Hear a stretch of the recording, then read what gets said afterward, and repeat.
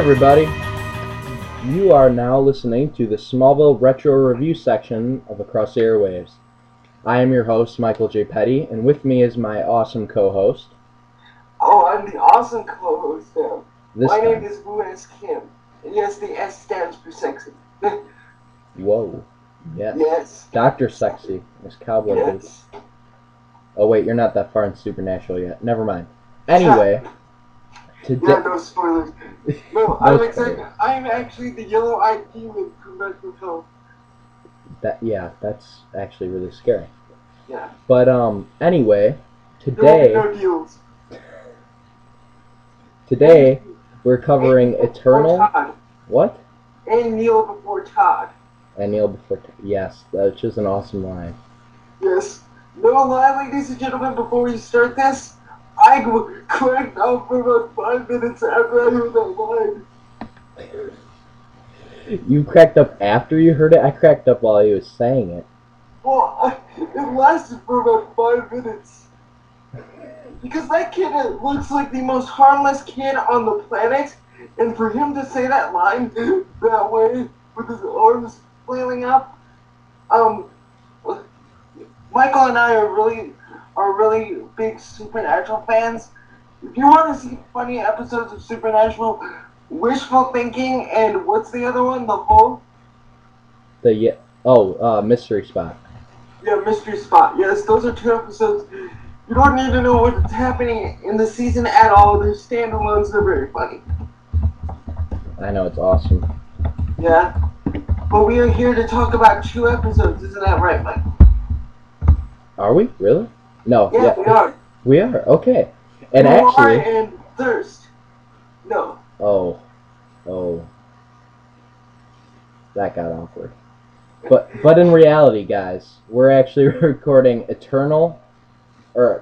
about Eternal and Lineage, which closely follow our last episode pilot, because they show you pretty much behind the scenes of what happened in the flashback in the beginning of the episode, so that's pretty cool. Yeah, I call them like the Pulp Fiction episodes, you know? You know, for those of you who have seen Quentin Tarantino's Pulp Fiction, it goes back on scenes from a different perspective, and that's how I view these episodes. Okay, let me be honest here. I was actually watching Pulp Fiction quotes before you got online. Oh, no lie? No lie. That is a tasty burger. That's very fitting. And does it say Dead Black Man Store Guard in front of my house? That's weird. You see a sign that says Dead Black Man Store Guard in front of my house? Does he look like a bitch? Anyway. Oh, by the way, Michael, this is some good coffee. This is some really good coffee. You buy the good stuff, don't you? Mm-hmm. Look at the big brain on bread! Yes. By the way, if you've not seen Pulp Fiction, please rent it on Netflix or on Blu-ray or on DVD. It's very funny and very good. Maybe one of the best films of the 90s. So good. But anyway, we really need to get on topic, because we only have like 27 minutes left. Yeah, sorry. So, we're not going to cover it scene by scene, because we did that last time and it took too long, so we're going to start off with Lineage, because we're going to go chronologically. Michael, just some quick thoughts about Lineage. Lineage really filled in some gaps for me, because ever since I saw the pilot and was watching Season 1, I'm like, how are the Kents getting away with having Clark, knowing that he's from another planet and no one knows where he really came from? So this episode really helps that. It also really shows us why Jonathan Kent has such a big problem with Lionel Luthor, and I think that's a very important part of the series. Yeah, not only with Lionel, but with Lex. And I think the first appearance of Lionel and the Kents, you see, and this is a credit to John Schneider, the first time Jonathan lays eyes on Lionel in, what is the one with the guy that like shivers all over and takes over the treatment plant in Season 1? Like Shivers or something like that? No, Tremors? Jitters. Jitters, thank you. I know it was one of those. You can tell that Jonathan and Martha know who Lionel is, and they've had they know who he is, and they've interacted with him before, but we've never seen that. Yeah, and not till Lineage, which filled in gaps there. Which was directed by Greg Beeman, by the way. And written by, well, the story was by Miles and Al. Yeah, but the teleplay was by Kenneth Billers, so. Yeah, he wrote a lot of episodes of the second season. We're not going to go scene by scene, but I just wanted to point out the first scene of the teaser, just because it's just so mundane. It's so mundane, and it's so, well done. Of like, here the Kents just having breakfast, and it has one of my favorite shots of Clark like cooking his toast with his heat vision, which I always thought. Even in Lois and Clark, I thought, why does Clark have a stove? Why doesn't he just use his heat vision to cook his meals? If I had heat vision, that's what I'd do. Exactly. Heat up that steak in the freezer. Yeah, and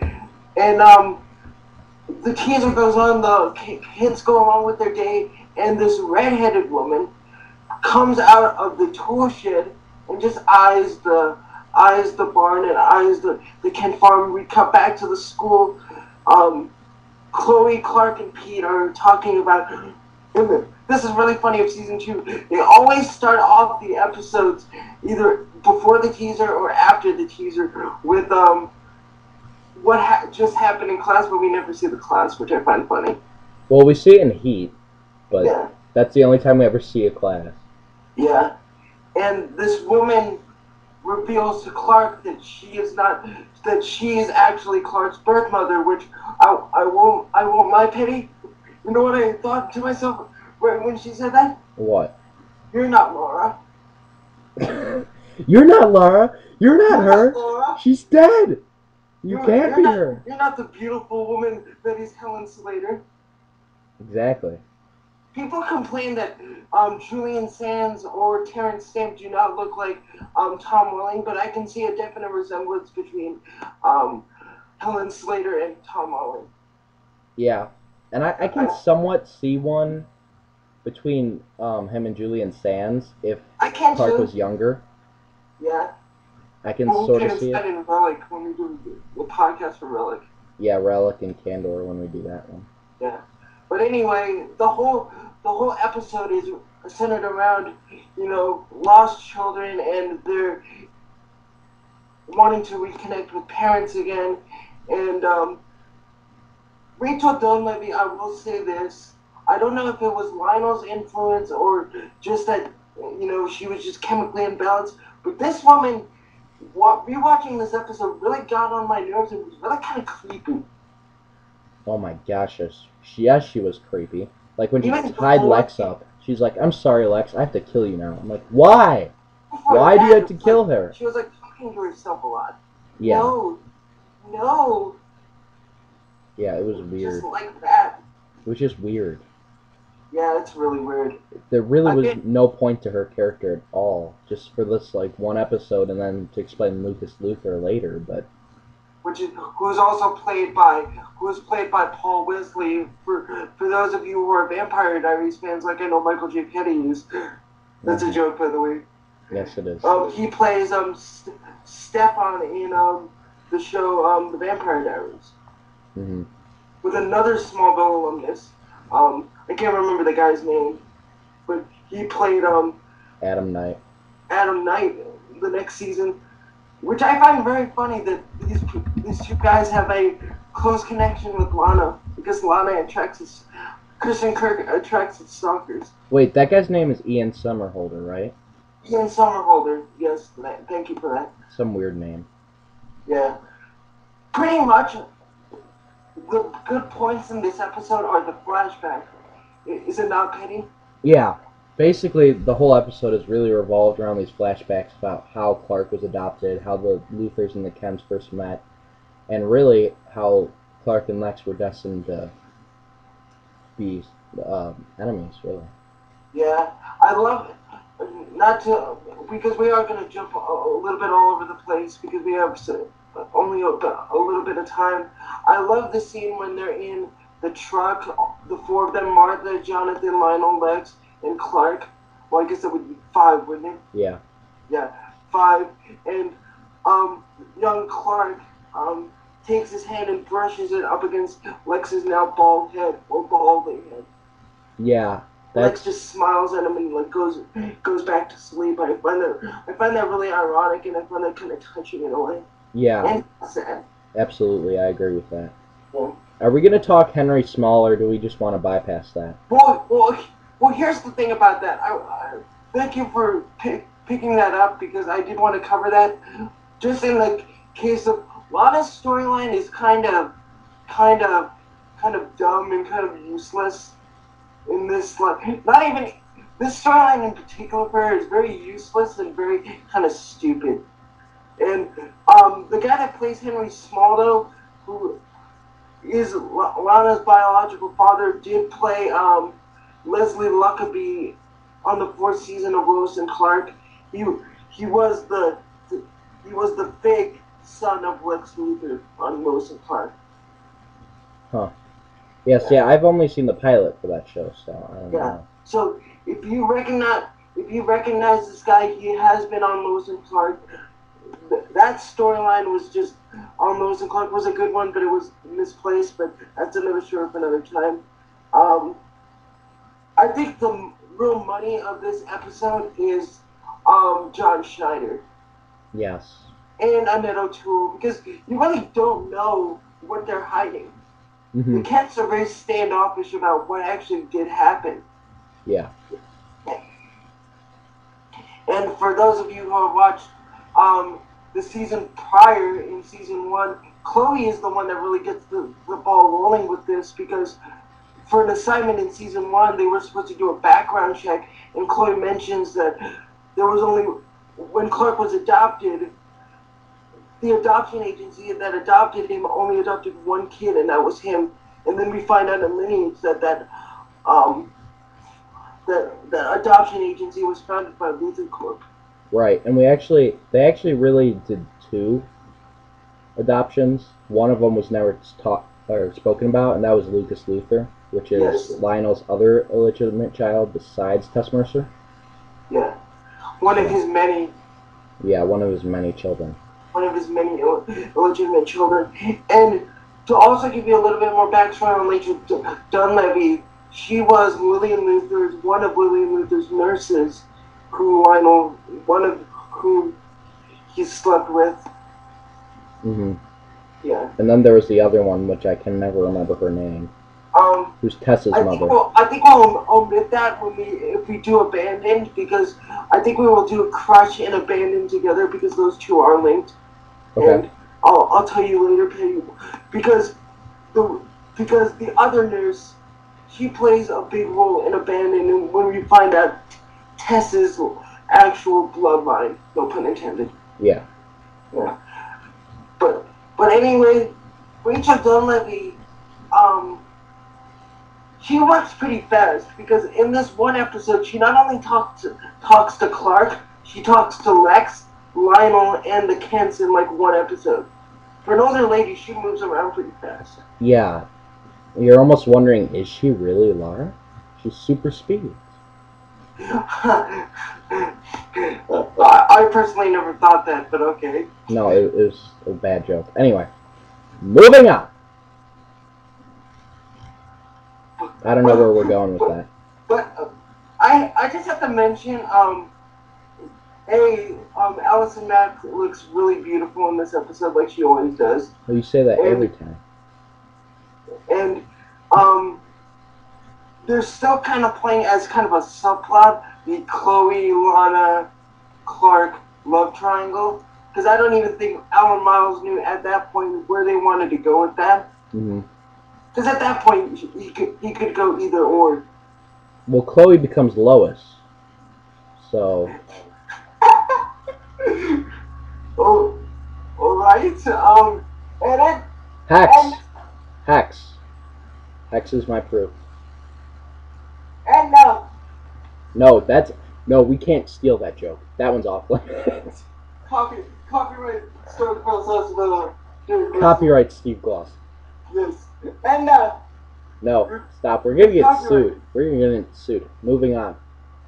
So later, basically, after Rachel Dunleavy is rejected by Clark, and yes, she is utterly rejected. Rejected by everyone, really. Yeah, rejected by everyone, really, but she decides she's gonna kidnap Lex if Lionel doesn't tell everyone that Clark is his son, which obviously is wrong, but she thinks she's right. So, anyway.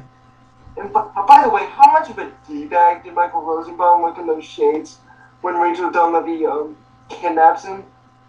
You know, I thought he looked really cool. I'm like, that's I awesome. thought he looked like a D-bag. I'm like, that's awesome. And then she whacks him. I'm like, oh, Yeah. great. Yeah. And for those who are keeping track, this is the time in season 2 when Lionel is blind. Yeah, Lionel's blind. So he is like, but here's the great thing about John Glover. In the one scene where he's talking to Rachel Dunleavy, he's still as coy, as sly, as snake-like, and as condescending as ever. Yeah, it doesn't matter if he's blind or not. He's still the magnificent bastard. Yeah. And again, you have to really wonder, was Lionel really wrong? We find out in the episode, was Lionel really wrong to bribe this woman to keep her mouth shut and to like put her away in like in a psychiatric ward? Well, yeah, she really does show how crazy she really is. Yeah. And I don't think it's necessarily because of Lionel, because of the way she acts and goes about it. Yeah. So, something to think about. And throughout the episode, I did want to mention this one scene where Jonathan, Martha, and young Clark are in the camp living room, because this is one of those things, along with, we see also in the episode, what I kind of thought we missed out on in the pilot, the classic Jonathan Kent putting the ship in the pickup truck and driving away. Also, the argument between Martha and Jonathan. Yeah, because we do see more of that in this than in pilot. Yeah, we didn't have really time for it, but this is something that we see in the animated series and in the Donner movies. I think it's also in the comics too, like Silver Age and post Silver Age. Yeah. That Jonathan Kent really doesn't want this kid for logistical reasons. Mm-hmm. And Martha, has her heart set on having a child. Right. Yeah. And I love that Martha names him Clark out of the spur of the moment. Mm-hmm. Which really raises the question when you watch Luther in season 10. Why did he name him Clark? Well, you know what? And I'm glad you brought that up too. What if he named him Julian? Whoa. That's a brain twister.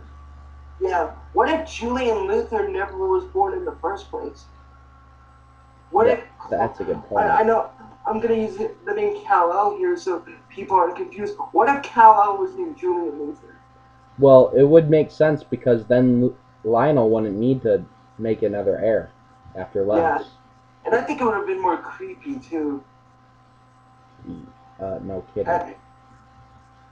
But I love when little Clark hugs Martha. I think that's like in almost every incarnation of like Superman, from the comics to Lois and Clark to the animated series. Absolutely. To, of course, the Donner films, that Clark hugs Martha. Mm-hmm. And we have to touch a little bit on Lionel and Jonathan before we move on to Eternal. Okay. I love the fact that that the last scene of the Kents in this episode is in the barn, and Lionel and Jonathan's rivalry over Clark started in the barn and really ended in the barn in the 100th episode. Yeah. I find that very ironic, and I also find it very ironic that we now know how Lionel Luther got his foothold in Smallville because of being selfish. Mm-hmm. Because of protecting himself. And I really would have loved to have seen Pete Ross realize the truth behind it all. Yeah. Because Pete holds nothing back with his hatred with the Luthers. No, he doesn't. And to find out that it was actually Jonathan that opened the door for Lionel Luthor, I wonder what would have happened to Pete in season 2 and really in season 3, because they even say in that season 3 when Lionel Luthor bought the Ross's cream corn plant, that's what really got the ball rolling as a Pete's family like breaking apart. Yeah. Which has got to really hurt Jonathan. Yeah, and I think it does. Like, you see it when Pete gets kidnapped. Absolutely. In season 3. I think it's his last episode in season 3, actually. It might be. But we find out, and this is the first time we actually see John Glover or Lionel Luthor actually threaten somebody and be a kind of a slimy bastard. I mean, we've seen a little bit of it, but we've only heard about it. Right. Yeah. And then we find out Jonathan made his deal with the devil. And then we see the guilt that's on his face really for the rest of the series. Yeah. Yeah. So we're going into Eternal now. Yes, we are.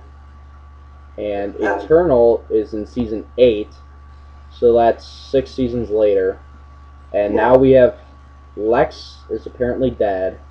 Tess is now in the main cast, and so is Davis Bloom, who we all know as Doomsday. Yes, but if you weren't listening to Smallville news or had no idea who this guy was playing, they did such a good job. By the way, this episode is directed by Smallville great director James Marshall and written by new showrunners Brian Peterson and Kelly Sowers. Mm-hmm. But the showrunners did an excellent job. If you didn't listen to Smallville news, or any of the podcasts, they did a really good job of masking who Davis Bloom really was. When the season started, you had no idea who this guy was, what his deal was. They hinted to murders happening through Metropolis, but you really didn't know what was going on. Right. And when we get to Eternal, first of all, it was great to see like some pilot scenes in HD. Yes. For me. Yeah, I thought it was good too. Yeah, I like that. And in the teaser, we see how Davis Bloom was attached to Clark's ship. I think by Brainiac in season 7 when he went back in time. Yeah. Is that fair, Eddie? That is very fair. I agree. Yeah. I think it was orders by Davis's father Zod and his mother Feora to attach Davis's DNA, which looked like something out of Power Rangers, the egg that he hatched himself out of. Yeah, if you've seen the Mighty Morphin Power Rangers movie, it looks like Ivan Ooze's egg almost. Okay, yes, thank you. I'm glad I'm not the only one who thought that. No, absolutely not. I love the Power Rangers. Yeah, but anyway, yeah. A lot's happened in this season so far. I'm not gonna, for the purposes of this, because it's too huge, I'm not gonna tell you what. We're not gonna tell you what happened at the end of season 8. It's just too big. Right. It's just too big. We will say though, Jimmy and Chloe get married. Jimmy gets suspicious about Davis Bloom for good reason. Jimmy gets frustrated that Chloe doesn't trust him. He breaks up with Chloe. Chloe gets really attached to Davis, who's already in love with Chloe. And Clark and Davis, they don't really get along right off the bat. No, they really don't. And really, this episode is the only episode you really see them somewhat get along or care for each other in.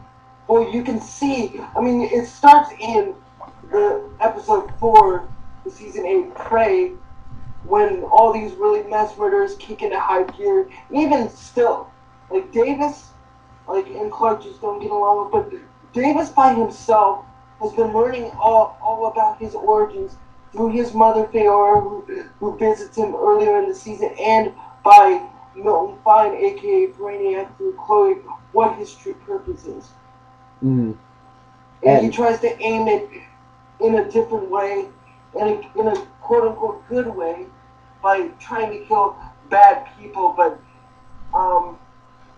Tess Mercer has different plans. Right, and we see that Tess has one of Lionel's journals, which talks about the day of the meteor shower, and we see a flashback to Pilot. We see Jonathan and Martha with Clark, but we also see it from this little boy Davis's perspective. We see that he's hiding, and right as Jonathan and Martha leave, a bunch of Luthor Corp goons come and get him. And after that, they bring him to the Luthor Mansion, where they run tests on him and all that to see if he's really the Traveler. And if you're confused about the Traveler, go watch season 7. Yeah, just watch the last, I don't know, 10 episodes of season 7. All of that gets explained, because we don't have enough, because that has been retconned in and of itself between season 7 and season 10. Right. Yeah, what the Traveler is. But Tess has pieced all these things together, so she thinks. Right. She knows Clark is the Blur. I'm not going to say red-blue because it's too much of a mouthful for me. Okay. She knows that Clark is a superhero.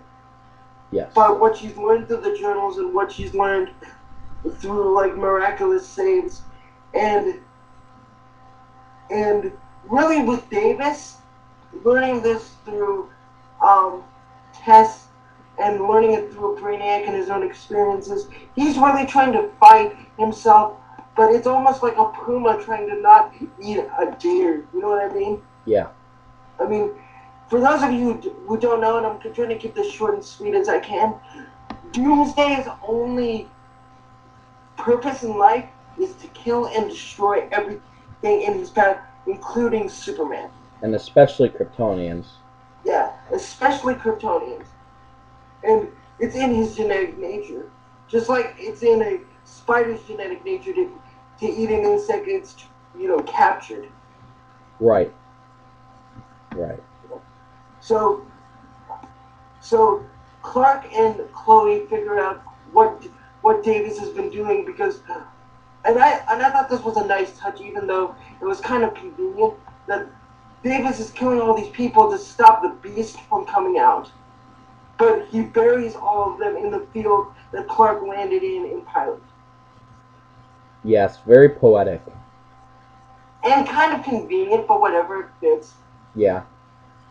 And through this also another couple flashbacks, we see Connor Stanhope playing young Lex, who actually had some interactions with young Davis. Yeah, it's the first time well, not really the first time we see real Lex, because I still think Lex in this season was a clone, but I won't go into that. Yeah. It's the first time we see Lex as a kid since last season. Yeah, and really, Lex hasn't really been. I mean, again, he dies a couple episodes earlier, but Lex really isn't talked about. He's more of a specter and a ghost than anything else in season 8 and season 9. Yeah. To move a little bit further, in those flashbacks, Davis realizes by getting exposed to Meteor Rock that there is something that can kill him, because to kind of sum up, he's been stabbed, he's been shot, he's been cut, and he's been blown up, and nothing seems to kill him. He always seems to regenerate and come back stronger. And he thinks kryptonite will, so he actually really goes to the kryptonite cage that Clark was trapped in season 7 by Lionel, and he tells Chloe, I need you to pull the trigger, I need you to kill me. And this is one of the best scenes in the history of the series. I know on the Starkville's House of L website, I was like criticized a little bit that I voted this one of the greatest episodes in Smallville history, just because of what Clark says to Davis. He always wonders what would happen if he was found by the Luthors and he was raised by them, and instead of the Kents. Yes. And we do find out what really did happen on Earth 3. We do find out what would have happened if Lionel Luthor raised Clark. Right. But anyway, yeah, Chloe tries to kill him. Chloe tries to kill him, and it doesn't work, because he comes back at the end of the episode, and he goes, I'm still alive, it just made me stronger. I need you to help me, because when I'm around you, I will not kill Clark. Yeah. And Chloe, I mean, this is where Chloe starts to be hated by the fans after this. And look at it from Chloe's point of view. She's trying to save two people, but like our friend Derek said, doing it in the stupidest way possible. Yeah.